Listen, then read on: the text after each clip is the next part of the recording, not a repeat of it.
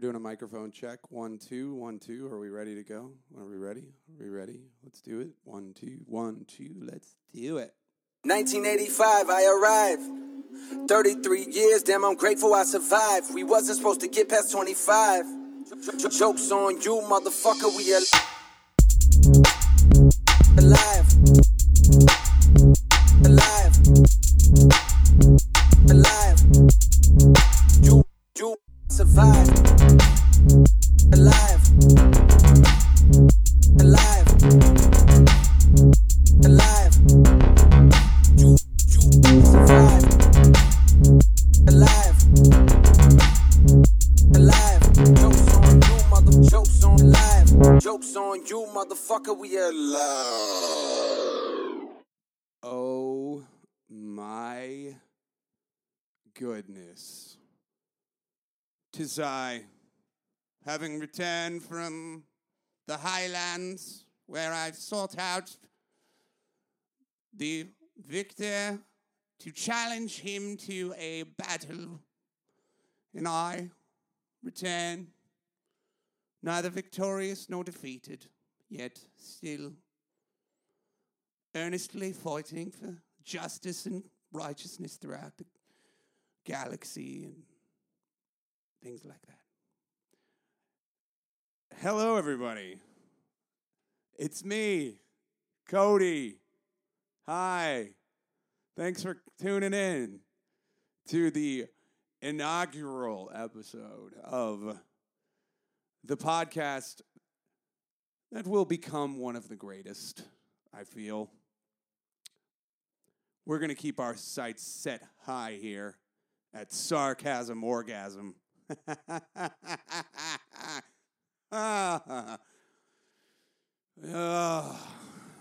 Anyway, for those of you who are returning from the days of If You Give a Mic a Comic, may it rest in peace.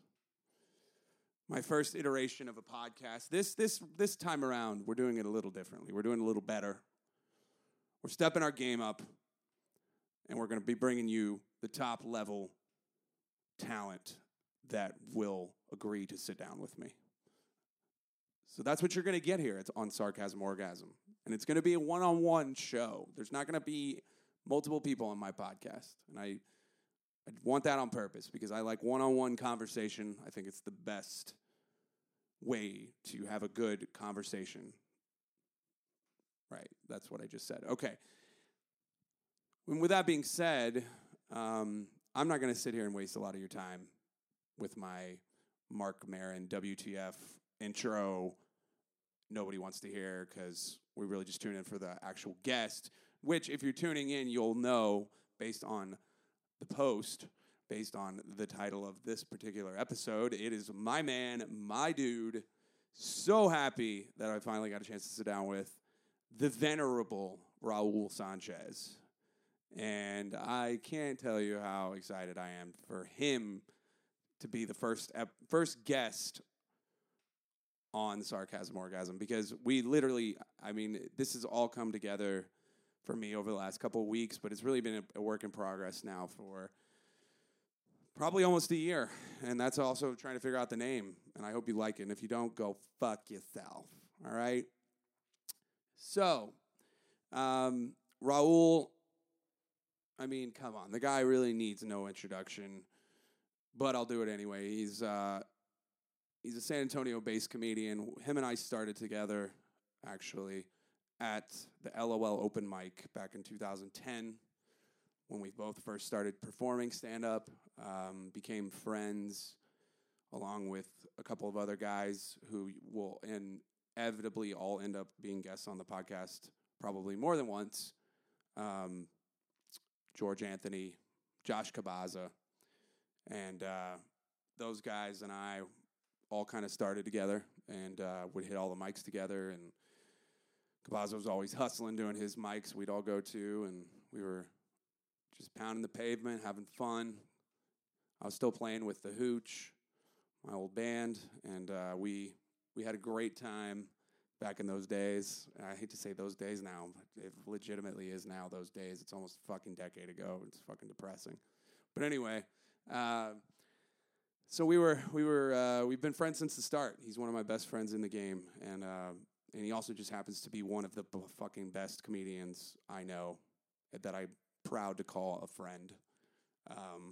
Just killing it. I mean, straight killing it. One funniest person funniest in South Texas. His second year won the funniest comic in Texas. His third year was in finals of the FPIA funniest person in Austin contest. His fourth year. And it's just been an ascent. He's had a special on Epics. He's been on the New Faces showcase at Just for Laughs Comedy Festival in Montreal. He lives in New York City now. So happy for him to be there. Also so sad because I fucking we'll probably get into that at another time because I know anybody that maybe I haven't talked to about New York, which probably most of you I have, that were listeners before, but I don't know. Who knows? Anybody listening? I'm rambling at this point, so I'm gonna stop it. But I'm so excited to have him here. And without further ado, let's get right into it. And my conversation with my very good friend and hilarious fucking comedian Raul Sanchez. When we first so this is something interesting I've thought about recently, and I'm curious to get your take. Mm-hmm. The landscape of comedy since we started, because we've been in the game now for a minute, 9 years, you know. So, how do you see audiences being different? How do you see just the social media sphere being different in terms of what gets put out there and what gets considered? I feel like it's gotten the last 3 years, really 3 years or so, have really ramped up in terms of just comedians. It seems like a different comedian's apologizing every goddamn week for something that they offended somebody about. I mean, I know it's always gone on, but that seems like the worst it's ever been. No, I totally understand that. It's dude, it's a fucking touchy thing because I mean, when we were coming up, fucking 2010, right? It was just whatever's funny. Yeah. You know, and then somewhere around 2014, people started going like, "Oh yeah, but you can't say this." And then you go, "Okay, well, fair enough." Yeah. And then I'd say that, yeah, 2014, 2015. Yeah. And then 6 months later, people are going, "Oh, on top of that, you can't say this." Yeah. And then 2 months later, it's like, "Well, you also can't say this." Yeah. So it starts getting weird because I understand where people are coming from. I understand let's be nice to each other. Let's respect each other. Right. But it came to a point where I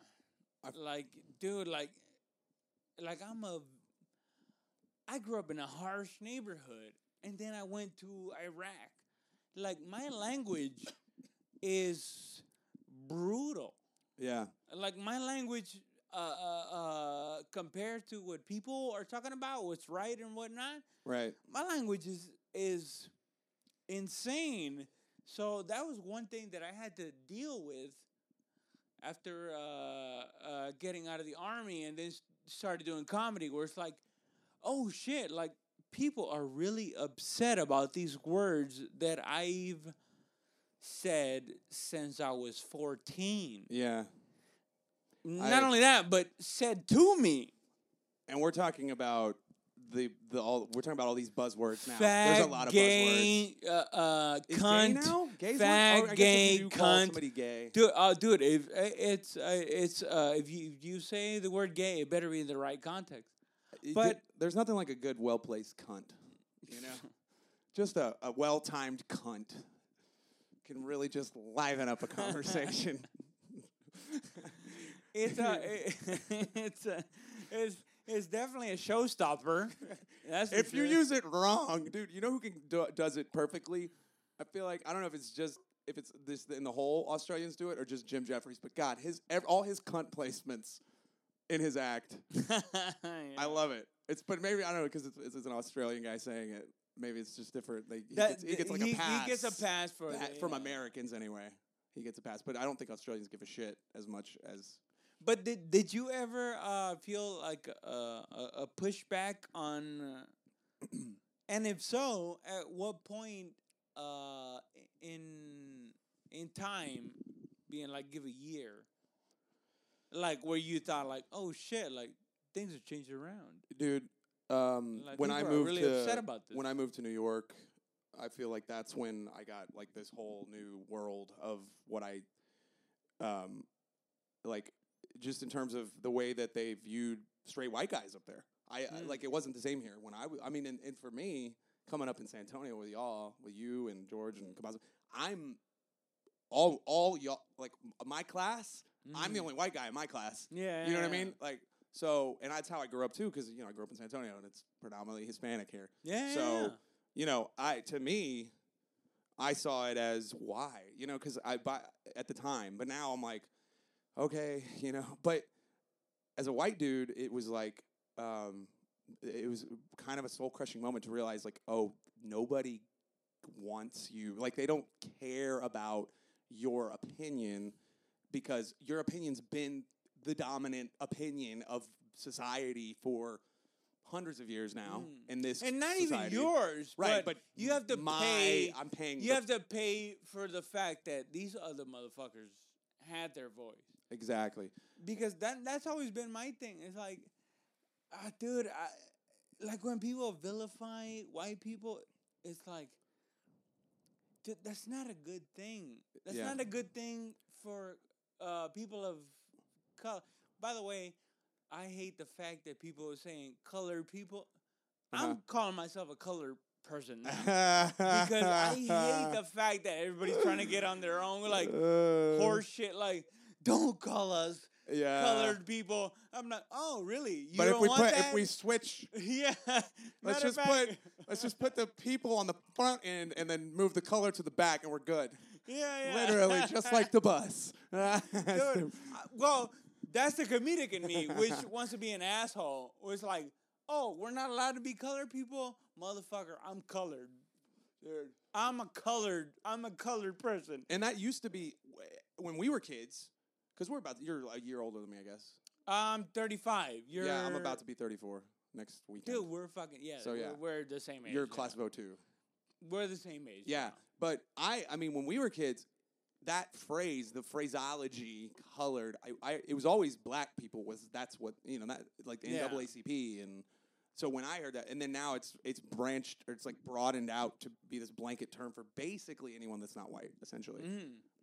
So, Dude, here's the thing: white people dominate in this society and in Russia, but in China, guess what?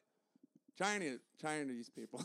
I don't know, whatever you call It's the Chinese. majority of people. Mongolians. I don't know, fucking. Dude, but I like, fucking love that. And yeah, so it's here though. That's what it is. So I get the sentiment, but it's like Sure. when it's just been now like 3 years straight. So I think, like me, I'm like, I get it. I'm out of white guilt. Like, I literally don't have any left. Yes. It's like, I'm There's sorry. nothing I can get. What do you want me to do? Dude, and I think that's, I don't want to sound stupid and hacky and go, they're draining it. But the reality is, it's like, dude, if you start calling everyone that's white just a racist and a Nazi, it's like, where do we go from here? Yeah. Like a lot of my best friends are white and they're fucking cool.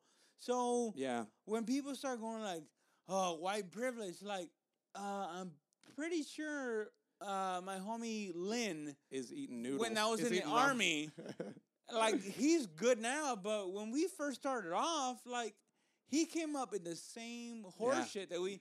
I have a We're whole half fucking- of my family that's total white trash, lives in trailers. Like I Yeah. have that element of my family. Yeah, I have two yeah. sides. My mom's side is the successful side, and my dad's side is total garbage. So the idea Yeah. that, oh, if you're white, oh, you just don't know about this hard shit. Yeah, It's but no. you want to know the funny thing too, though, about that? When I say that, the supposed successful side, the ones like that are doing more stuff, way more like judgmental people. My shit, like quote unquote trash side, just nice people. Like that side of my family, for the most part, are just generally just nice. Like they're not, like they're simple. but you know, it's like they don't need a lot, and they live in Pleasanton. And you know, my dad grew up in Pleasanton, went to high school in Pleasanton and stuff. So he left there, and you know, I mean, not really left. It's basically San Antonio. Dude, but that's the main thing that I try to preach to people, because some Hispanic or black people get on this soapbox where they're like, "Oh my God, the white man, blah blah blah." It's like, hold on, dude. Like some of my best friends are white, and they're fucking struggling the way that any other human being has to struggle. Yeah. So I know. I know. But here's the thing, though. I can say that, and people will throw their politics in it, which I'm out of politics. I don't give a fuck about politics. I fucking hate everybody. What? Yeah. I went to Afghanistan, went to Iraq, and I cracked some skulls, but I don't want to deal with motherfuckers going like, "Oh, it's the Republicans or it's the Democrats." Don't fucking touch me with that shit, because I'll fucking punch you in the mouth. Yeah, well, anyone like of your intellect, or I think most comedians really, not all of them, but a big chunk of them are just a little bit more like, kind of like they see things from the perspective of like it's all bullshit. I feel like a lot of comedians. Sure. Yeah, some are partisan. You know, you've got your, I won't name names, but you know what I mean. So it's so, but yeah, like for me, I'm the same, because so early on, dude, you know, I was like that. I had that angst, and then I kept doing it. So the things I was trying to do, because Bill Hicks was the guy that just inspired me to do it, and that was what, like I had. You asked me earlier to loop back to that. When I had started, it was like I had seen, like I remember the first real stand-up I remember being exposed to was my brother had recorded on a VHS, because it was still VHS, and he on Comedy Central, Dane Cook had come out with a special in like '99, and what's his face, The Amazing Jonathan, and I fucking love The Amazing Jonathan, dude. The Amazing Jonathan. Are you serious, dude? I love him, motherfucker. 2 weeks ago, I was going on Amazing Jonathan, fucking Vortex, dude. This probably isn't a good time to tell you, but you look like the guy who killed my parents. I'm just kidding. I killed my parents. Pick up your clothes. Pick up your clothes. Wrong. If anybody doesn't know who The Amazing Jonathan Google is, him right now. You Stop should the podcast know, and Google him. If you're in your car, The Amazing Jonathan is amazing. He's fucking dude. He's so. The funny thing about him, dude, is he's actually a pretty damn good magician, but he does all the gag tricks that are because sometimes magic sounds like tape, Robert. Dude. You know what it is about him, Jonathan? He has the comedic that hole that he has to fill. Yeah. I watched a documentary about him like a month ago. And I just watched it. I didn't really. Did you see that? I swear to God, Cody, I watched it a month ago. Is it the one where the beginning it plays the Carlin voicemail that Carlin had left him? Dude. Yeah, dude, absolutely. Bro, I didn't realize how like fucking hard that motherfucker went. He was like, it's like a gag that he would do coke on stage. He's like, no, that was actually coke. Yeah. I was doing coke on stage. Yeah, I was like, God damn. And a lot of people talk about, like, a lot of comics talk about magician comedians being hacks and all this blah, blah, blah. And in a lot of ways, there's a lot of them that are. But and there are. But what made The Amazing Jonathan... he felt like a stand-up that did magic. He didn't feel like a magician that does comedy. That's exactly what it was. It wasn't a magician that happened ventured into comedy. Do stand-up. It was a stand-up that happened to be a fucking magician. Really good one. Yeah. And he would do outrageous shit. Like dude, the Jack in the Box. Oh, yeah. Dude. When he falls out the bottom. I can't take that song anymore. Dude, yeah. I love how dark he was. Dude, he's a dark. His shit was dark. Yeah, so apparently he's spinning a Jack in the Box thing, but it never comes out. And then he's like, I love how he's like waiting on it. And he's like, it sucks because you got to see. You realize you have to watch it to see the facial expressions he makes as he's doing it, because he's like. you know. But yeah. like- And in fact, like that waiting. that let me know that I shouldn't reveal it. But Yeah. it's a very That- awesome fucking joke. And, Dude, there's a ton of stuff that he's just. Oh man. And as a grown child, like comedic magicians, if they're on their point, I'll fucking act like a child, dude. I'll fucking clap. Bro, I just saw Louis recently, and I felt that was me. I was giddy because he was at the Addison Improv. What the fuck you mean? You just saw Louis? He what he does that did mean? shows at the Addison Improv. You're saying Louis C.K. Mm-hmm. Okay, and when you say I just saw him, what does that mean? Like 2 weeks ago, I went to his show. 2 weeks ago. 3 weeks ago, maybe. 2 Wow. weeks ago. No, because it was July 4th. At a comedy the club, week of and, July and 4th. you sat in the comedy club. I went because the tickets, the show got announced like 3 days before, and it sold out. Like they went on sale like 10 a.m. tickets, I guess, and they were gone in like 5 minutes. Like for 4 shows, sold out. They added another show because of the demand, which tells me, dude, he could have done a theater. This is a PR thing. He doesn't want to ramp up his comeback to that level yet. Sure, yeah. So he's yeah. doing clubs still right now. He Yeah, could have yeah, done yeah. a theater though. He easily could have done a No, theater. of course, yeah. But his PR people are probably like, hey, you want to kind of But you work went to your that. way back up. Yeah, well, I went, and I didn't get a ticket, but I just went because I was like, maybe I can sneak in. You know, maybe I can figure out a way to get in there. And I got You're there, and the stupid, GM, Cody. well, the GM of the club comes out, and he's like, "Were you trying to go to the show?" And I was like, "Well, yeah, but I thought it was sold out." And he goes, "I could probably get you in." So I ended up getting in. No. I got a ticket. I paid for a ticket. But dude, I saw Louis at So the you Addison went Improv there for $40 and actually got for in $40. after it was sold out. Is that already Is sold that out? what you're telling I just me? showed up, and I got in. I And bought you it. I talked bought to a ticket. a homie that you knew. The guy that is the GM at Addison Improv. I've been, I was in Dallas, so I was around the club a lot over the last Yeah. year, and so I've known him. I was just there last night. I did a show at Addison last night. Wow. But his name's Sean. I don't know, whatever matters to drop a name, but he just came out and he was like he saw that I was there, and that's when I just told him I was like, yeah, I wanted to see, but I was just he's like, oh, okay, we had some extra seats. I guess they probably sell only so many tickets up to a point where they do leave maybe a little wiggle room and it's when it says case sold out, somebody- but it's yeah. not really sold out. Sure. That's yeah. probably what it was, because, yeah, I mean, it was, but all that point of that being was that I was giddy, dude. I was like in there, I'm like, fuck, man. And I've seen Louis in New York multiple times. Sure. I mean, never Like when you on used and to live sat there. in on a show. Because you lived there for 2 years. Yeah. And 2 you've and a half. seen him before, yeah. Yeah, I would see him at the Cellars where I pretty much always saw him, but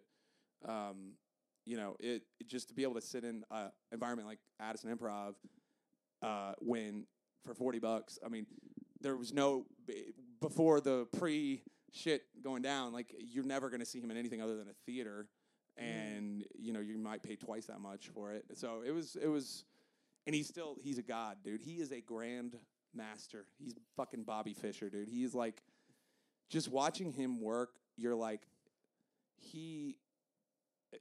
I'm not in that school that thinks he's like this evil, awful human being. I think he fucked up. He's a guy and he made a mistake and he's got some weird kinks and No, of course. but like to and he's had a lot taken away from him already. Like, but there were people that it caused a stir in Dallas, and like people were like up in arms about it, like that he was getting booked. Talking about recently, there that was- recent thing. Like 2 weeks ago, Oh shit. 3 weeks ago. Yeah. So, but it was a good show. I enjoyed it. I was like, dude, Cody, he if got I- like a 3/4 standing ovation at the end. I just want to ask you this, Cody. If I What's up? ever jack off in front of somebody, Yeah. You never done and that? then and then people go, "Hey, Cody, what do you know about like Raul? Like, apparently he's been jacking off in front of all these fucking fours in that was mean. No, if somebody said, "Hey, Raul's been jacking off in front of these women," Right. What would I say? yeah, what would you when you say like, "Damn"? But if somebody told you, "Listen, he asked for permission, and they let Raul jerk off in front of him," and you also knew like,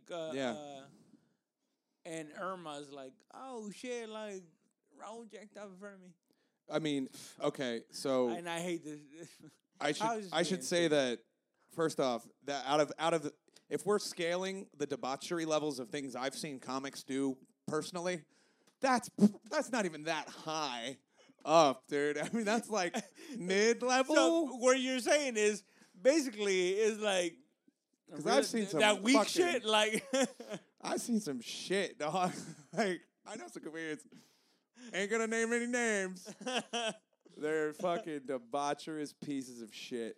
A lot of them, myself included, and you too. Dude, no, but I don't know, man. I would probably be like, I wouldn't have a comment because you're my like one of my fucking best homies in the game, dude. I wouldn't like. I'd be like, but that's the thing, though. I'd be like I would never do that because, like, yeah. I'd be like, all, I don't. Christianity fucked up my sexuality. And you grew up Catholic, right? Huh? You grew up Catholic, or did you grow up? No, bro. I grew up Pentecostal Christian, Oh, which is I think you the told me that before. most emotionally abusive.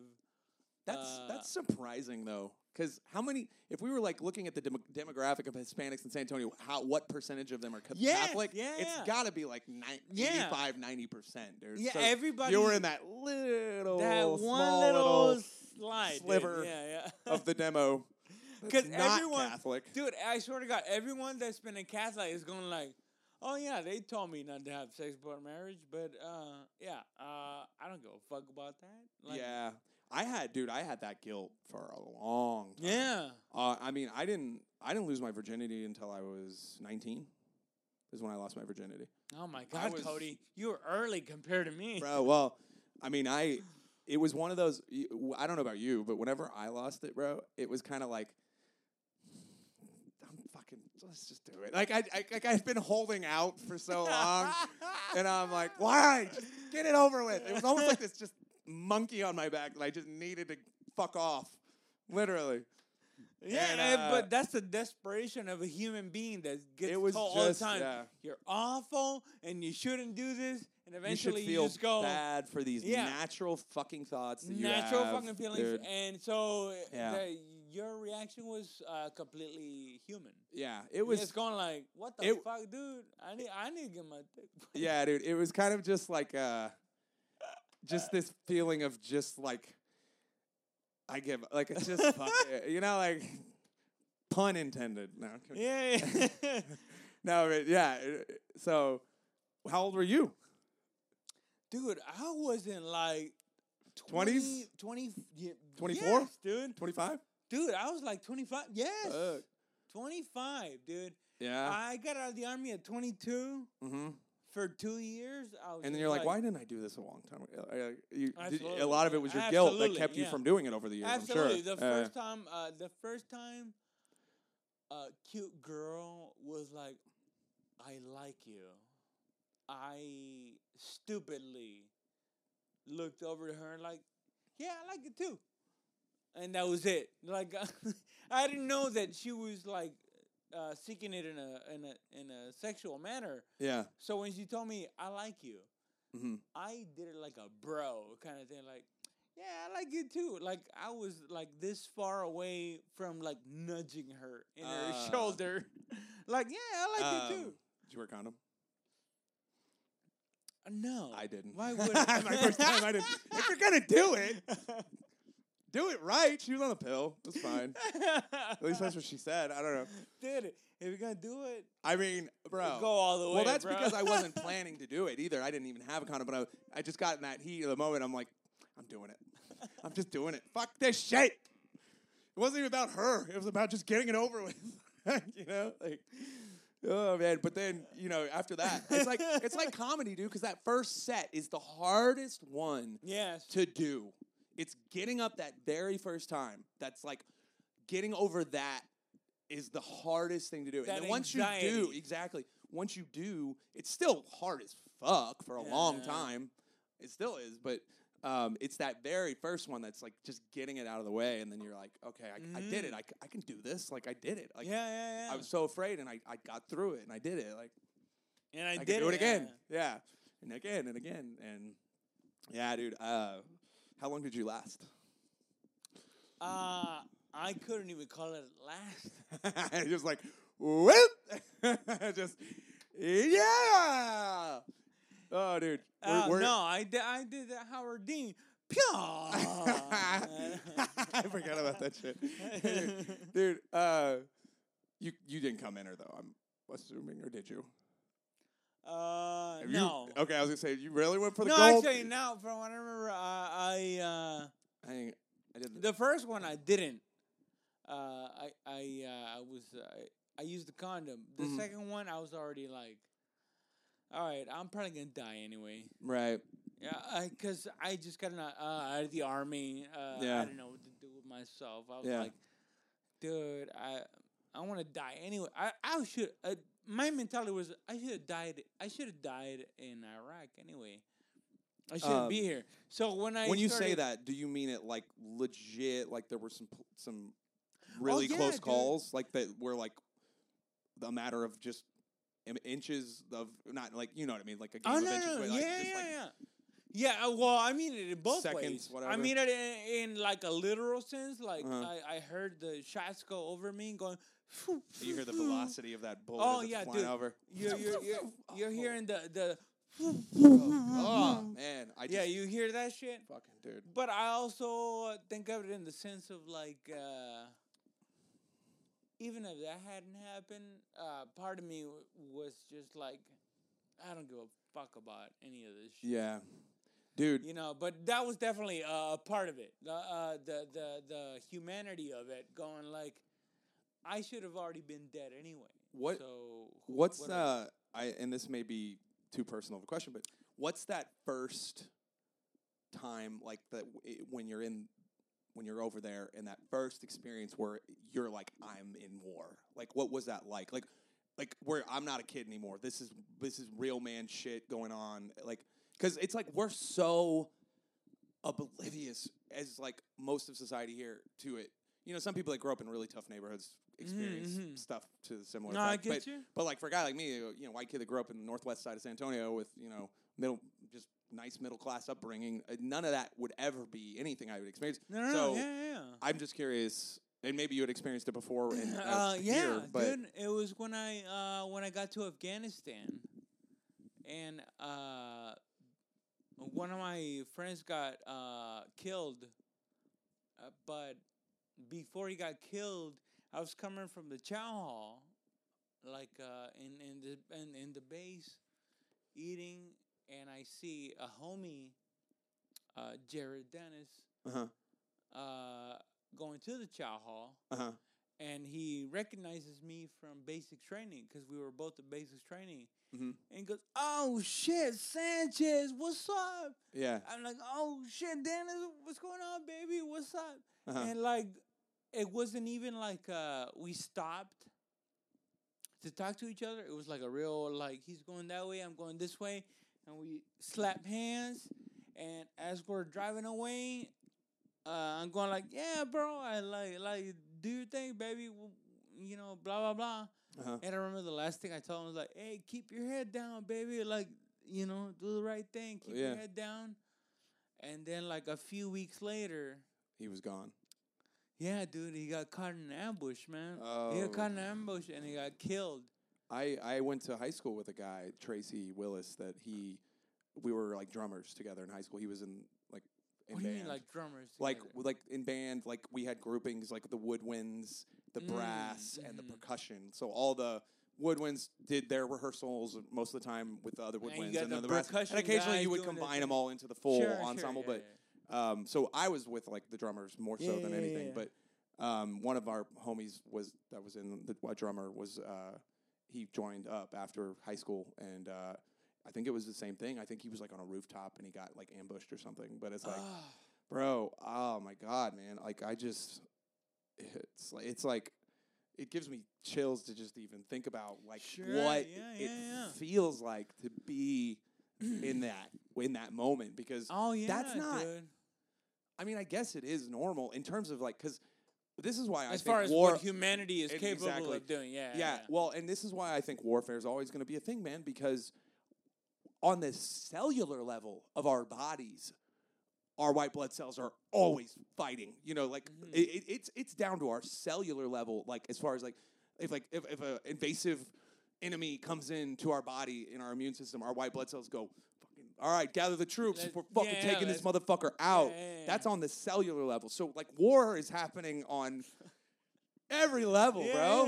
You know? Like, it's part of humanity. Yeah. And that's as nice as we individuals can be, the reality of humanity is we're violent motherfuckers. Exactly, dude. We're violent. It's as a humanity, we're violent, dude. We have a bloodthirst, man. It's to satiate it, somebody has to get fucked up, and then we feel like justice. But in reality, it's not. It's just terrible. It's a terrible situation for all parties involved. There's not really any winner. And when you think about it, I always said about like, you ever I've seen like Star Trek and all that shit where they got like the Klingons. Mm-hmm. The Klingons are supposed to be like this warlike people, but I always thought like, I think the Klingons are what we really are. Like if we were to do a federation of all kinds of existences in the earth, we would be the Klingons. We are the warlike so I'm species. This may be blasphemy. I'm not super familiar with Star Trek. So the Klingons and are I'm not, like no, in Star Trek, they're considered like the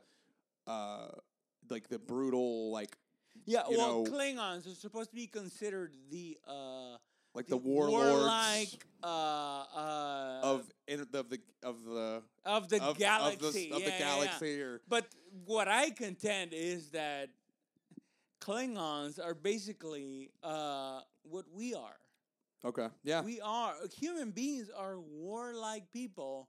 Yeah. So Klingons are just a representation of what we really are. I mean, I just met a guy like 2 days ago named Abel, and I'm like, your brother, what an asshole he is. Wait, well, how so though? His name's Abel. I'm like, that's the first murder in history. Well, obviously that's fairy tale, but you know what I mean. Like in allegory, whatever. The original murder, the original what was it? Jealousy. I love that song "Right Into" by Tool. Monkey killing, monkey over pieces of the ground. You remember that song? Dude, bro, and it's so succinct. It's like give the monkeys a club. They beat their brother down. It's on 10,000 Days. 10,000 Days. How they survive so misguided is a mystery.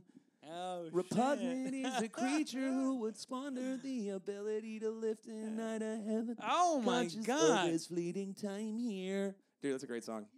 That's a great song. Oh baby, we used to dojo here, and you would sit there, and you would never dojo. All of us would come up and do our shit, and you'd be the only one. You would never. And I'm like, this fucking dickhead. He's like, I don't need you plebeians input on my.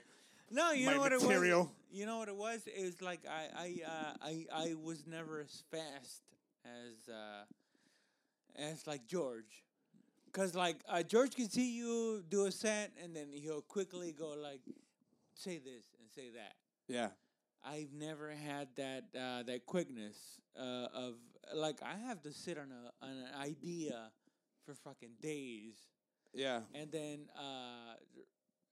just try to I don't want to say regurgitate, but yeah, I try to like throw it through my head so many times. Right. But no, dude, I've never been quick. I've never been as funny as naturally funny motherfuckers can be. Yeah, speaking for George, yeah, and that I think makes George. Me mad. That's George's. That's like George's style. He's definitely that kind of guy that like he's just, you know, it's like just in the moment, wheeling dealing, you know.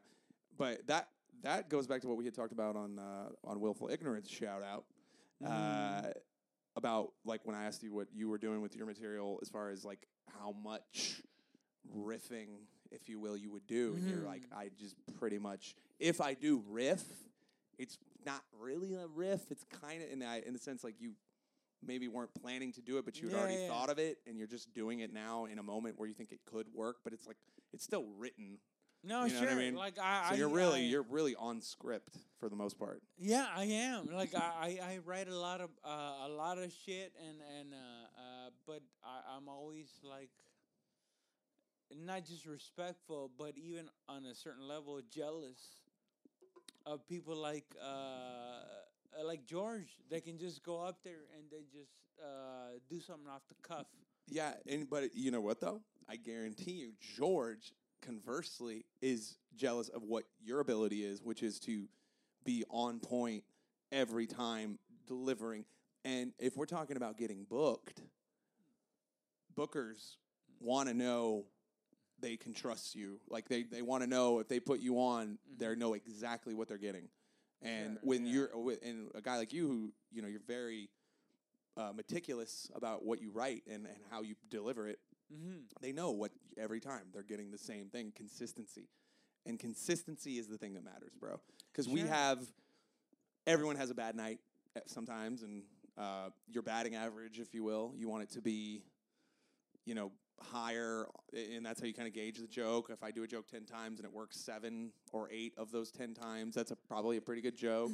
Dude, comedy is almost like on the same. But it is weird, yeah. Comedy is almost on the same basis of baseball, where if a guy has a 200 batting average, right, that means he's only hitting 2 out of 10. Yeah, and that's considered good. Yeah. Well, I'd say 250 is considered good. Fair enough. 250 is good. But that's a quarter of pitches that are thrown at you. Do you actually get crack them? You crack it. Yeah. Yeah, dude. But I think or at bats, I guess. It's at bats, I guess, not pitches straight. Yeah. Well, I mean, I guess in that sense, like comedy is kind of it can be kind of like that. Yeah. Where it's like, dude, I got this thing that I love, but it's only getting laughs like 1/4 of the time. Right. And if you were a baseball player, that would be great. Like, fuck, dude, 1/4 of the time, man. You're I'd say nailing that shit. I'd say to be a respected comic, it's got to be 8. To be considered one of the best out there, it's got to be 9 or 9.5 out of 10. It has to work. Like it has to be. Yeah, the expectation is a lot higher. But you also, and I think we had talked about this, but with your kind of, you've gotten some traction with like Austin scene, for instance, with Cap City and stuff. And you're getting people coming out to see you now, right? I mean, like, so when that happens, you've already got the approval factor in your favor. Because if a celebrity comes out, that's why when you gauge your material as like a Chris Rock or a Louis C.K., well, maybe not Louis, but you know what I mean. Like you already have the favor. Whereas like guys like us, and I mean, you less now than I would, but I mean, when I'm going up, nobody knows me, so it's like, prove it, bitch. Like, be funny. Yeah. Whereas if somebody comes in, they came to see you, it's like, they already like you. They want to laugh. They're there for you. So I feel like as you get more and more of that, then it becomes maybe a little different in terms of how you could even gauge it. Because if you're gauging a cold audience that doesn't know who you are, that's the truth. This is funny or it's not. Like, there's no... Like, they're coming in with, like, I already liked him, or I came out to see him. Like, it's like when your friends see you, which, you know what I mean? Like, you know your friends are going to laugh because they're your friends and they want to have a good time and, you know, they're coming out to see you. But, that's how I look at it, too. Yeah, it's like your fans are kind of like your friends, but, in a way. But, and outside of that, which is why I always try to write new shit, because I'm always...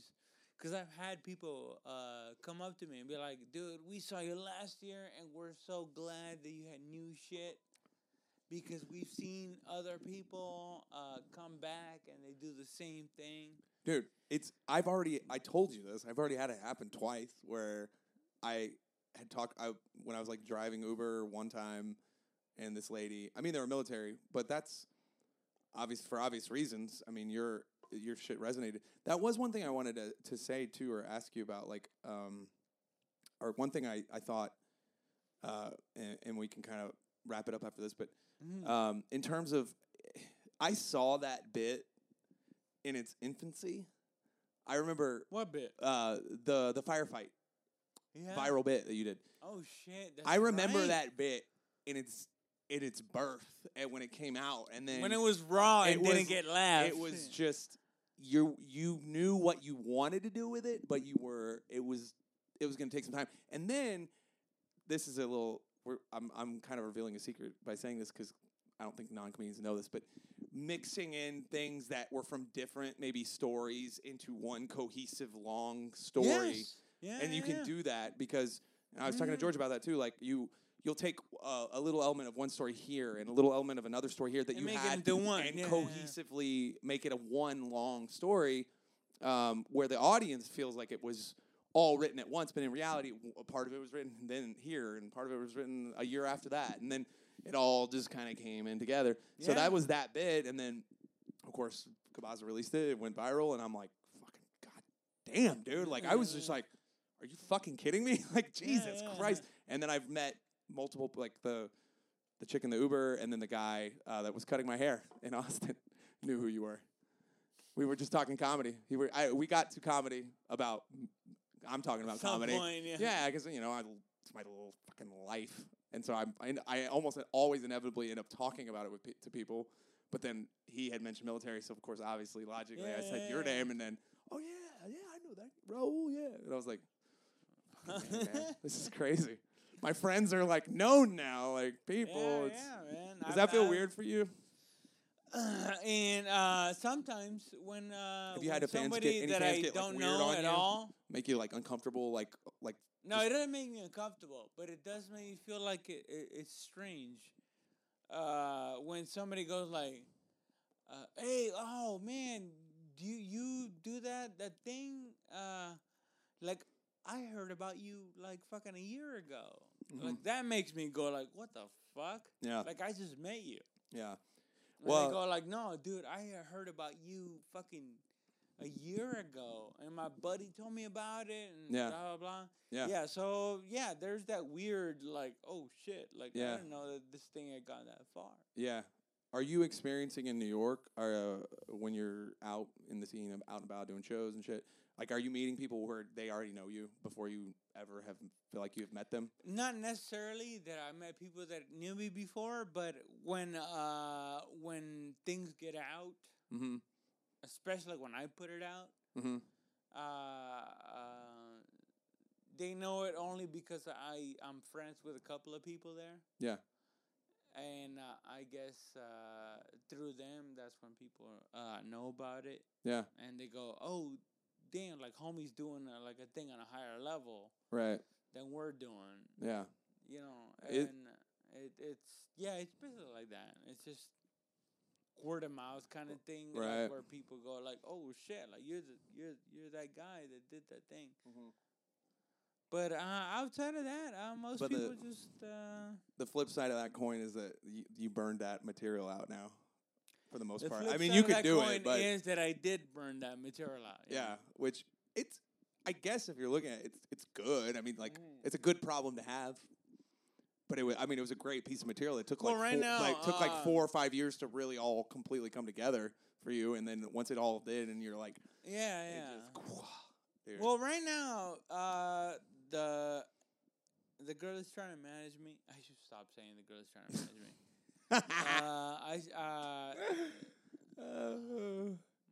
The nice business my lady manager Marlene, who's Are you letting her take the reins? Have you signed anything? She takes a lot of abuse from me, in the sense of like when I'm feeling depressed and I don't want to talk to anybody, I don't talk to her at all, and she'll send me shit like, "Hey, like, how about applying to this?" And I'm just fucking because I'm just in my own head trying to like I do it. I fucking hate myself. Yeah. Like I don't want to do anything to do with myself because I hate myself. And A friend I know all too well. credit to her. You fucking asshole. No, but fair enough. She probably feels the same way. And she's like, ugh, I hate Raul because I can't pin him down like in anything. Yeah, and but she's a sweetheart. She's a fucking sweetheart. She's always telling me like, you know, you can do the grenade thing in Jimmy Fallon, and I'm like, I've done the grenade thing. I mean, clean, the thing- and it doesn't work. And she's like, But "Let's also, try it." But also, the thing is like, if you did it on Jimmy Fallon, it's you probably already got like the viewership you've already had on it organically is already at probably levels. Because I mean, when people say something went viral, it depends on the channel of which it was released. So if Fallon gets released, or if a stand-up routine on Fallon gets released, it's already got a base of Sure, a good yeah. at least couple 100,000 viewers that are gonna watch it no matter what. And then if they share it and spread it, then it's like it went viral. But in reality, it's like, well, yeah, if it had several 100,000, that's what the crazy and like impressive thing with your shit is that it wasn't that. It was just like a very small little man. thing Yeah. that blew I up. definitely So get it's like I feel like you've already gotten that level of exposure to what. Well, I mean, maybe it would get more. I don't know, but yeah, clean, working a bit out like that. How it Which I seems, wanna it seems try pretty out. clean. It seems I pretty for the most part pretty clean. There's a few. No, it's not, bro. I'm The trying to- grenade story is not clean. What? So The story, Ever. the base of the stories is not dirty. It's the no. verbiage, No, I get you. Yeah, the Yeah. basic story is not dirty at all. right? But considered to like TV time. Mhm. What do they call it? The when the prime Just like primetime TV. primetime TV. Yeah, Like yeah. It's Standards and practices yeah. wouldn't like it too much. Is what you're saying. Yeah, it's Cody. That's exactly what I'm saying. Standards and practices. You're like, I'm a veteran. I fought for this country to fucking cuss. That's exactly what it is. It's but I want to try to play ball. Cause that we just had that conversation today, Yeah. which is like, dude, I think if you did the grenade story on Jimmy Fallon, it would be good. Did I you was already submit to Fallon? No, but I feel- told her, I told her I've tried to do the grenade bid clean, Mm-hmm. and it was atrocious, the Yeah. reaction that I got from it. Yeah. And but she's told me already, and like, look, I'm gonna write you a transcript of what they will definitely like, Mm-hmm. and And you have to submit it word for try to do word. some magic. I with mean, it. every word. And that's another good thing about you being like how you write and how you perform is that Mhm. that's important, especially in television, because it's Sure, maybe not all yeah. television, but in late, a network primetime television, absolutely, because they have, there's that standard that you if you say just one word, One thing that's off. one yeah. word. The good news too for them though is you shoot that before it airs. If it ended up being a dirty segment, they could just cut it. But No. yeah, I mean, I think I wonder if like it would work. I think like a Colbert. bro. I think it could do well on a Colbert because that's like a more politically like charged, but also like it's more American. Like Fallon's just Yeah. kind of a goofball, dude, and he's like a lot of his desk pieces and stuff are all just goofy stuff, like the. No, fair. But enough, I don't know. Maybe I'm wrong. he's- Maybe I just feel like his he's, audience is younger and Colbert's audience is a little older. That I may appreciate I that think more. so. I think that's what it is. Because like Fallon. Conan I is swear- I I swear want to to be God. Conan is the one I would. Oh yeah, I dude. love Conan. Yeah, if anything, like Conan. if I had to choose a late night guy, I would be like Conan. That's my shit. Honestly, for me, I think it goes Conan, Kimmel, Colbert, Fallon. I put Fallon to me, and I'm not talking about exposure-wise. I'm just talking about like what I like because he's just too. No, yeah, that's what I'm It's talking kind of about like too. the frat party of the late night shows. Colbert's. I don't like Colbert as much either. He's on my bottom part because it's just so God, like we get it. Joke about something else besides fucking Trump, dude. And Kimmel's got a pretty good mix, but Conan is just Conan. He's Conan. Conan is just what I am, the weird motherfucker that does weird shit. Yeah, dude. Yeah, and he's like one of the last remaining guys from like a previous era. Like all the other guys, like Jimmy Fallon's been around for what, like a decade now. Maybe he's been the host. Probably, somewhere in there. Yeah. Colbert, less than that, 2015. Kimmel would be second place. So yeah, it makes sense for me, I guess, because my list is based on how long they've been on the air. Oh, dude, I used to watch Conan when he had his show. What did he have before? Who was before It was the later NBC show to follow the Tonight Show. Yeah. He followed Leno for years. And I would rather watch Conan back then. Yeah. Like if Leno when was on, he I was had like, I get it. Leno's awesome. That was late night. But my thing was always Conan. Yeah. Like I want to see Conan do horrendous, crazy shit. Yeah. You know, like that's what I loved about it. Dude, you know who I really love? He's not on either anymore. Is what is he? He's a Scot. What is his name? He had a late show. It was a CBS one. It's gonna. Yeah, I had Craig Kilborn pop in my head, but it's not Craig Kilborn. It's not him. It's No, I know. He always hit on his female. Homie, his female. He had a robot show on MTV. The guy had a robot announcer, or a skeleton that he didn't actually have like the. I don't know. Whatever. It doesn't matter anymore. Letterman's off the air. Who gives a fuck about anything? It's all Letterman. Yeah. Well, hey man. I think it's probably about time. But hey man, I appreciate you coming on, brother. I love you. All right, absolutely. And thank you for doing it. I've been trying to get you for a minute. So. Oh fuck yeah! It was fun, and hopefully soon again. Hell yeah, man. Live well, be well. Again, brother.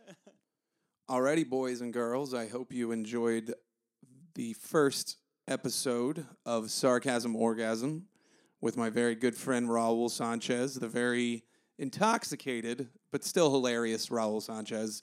Thank you so much to Raul for coming on. And also, I apologize now.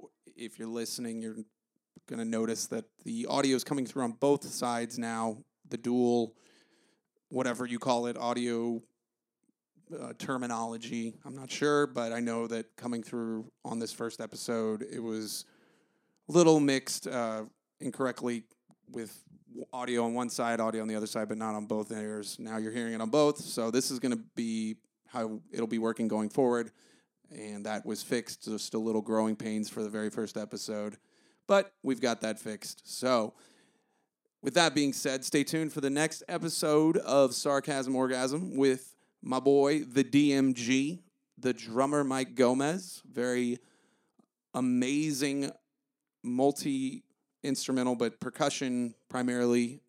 Professional drummer, also friend, and also producer of the intro to Sarcasm Orgasm, as well as helped me with some of the audio stuff. So a big shout out to Mike Gomez, and I also got to sit down with him and have a great conversation about music and comedy and the entertainment industry and all that above. So it's going to be awesome. Stay tuned for that one. Thank you for tuning in, and we'll see you next time around, guys. Bye.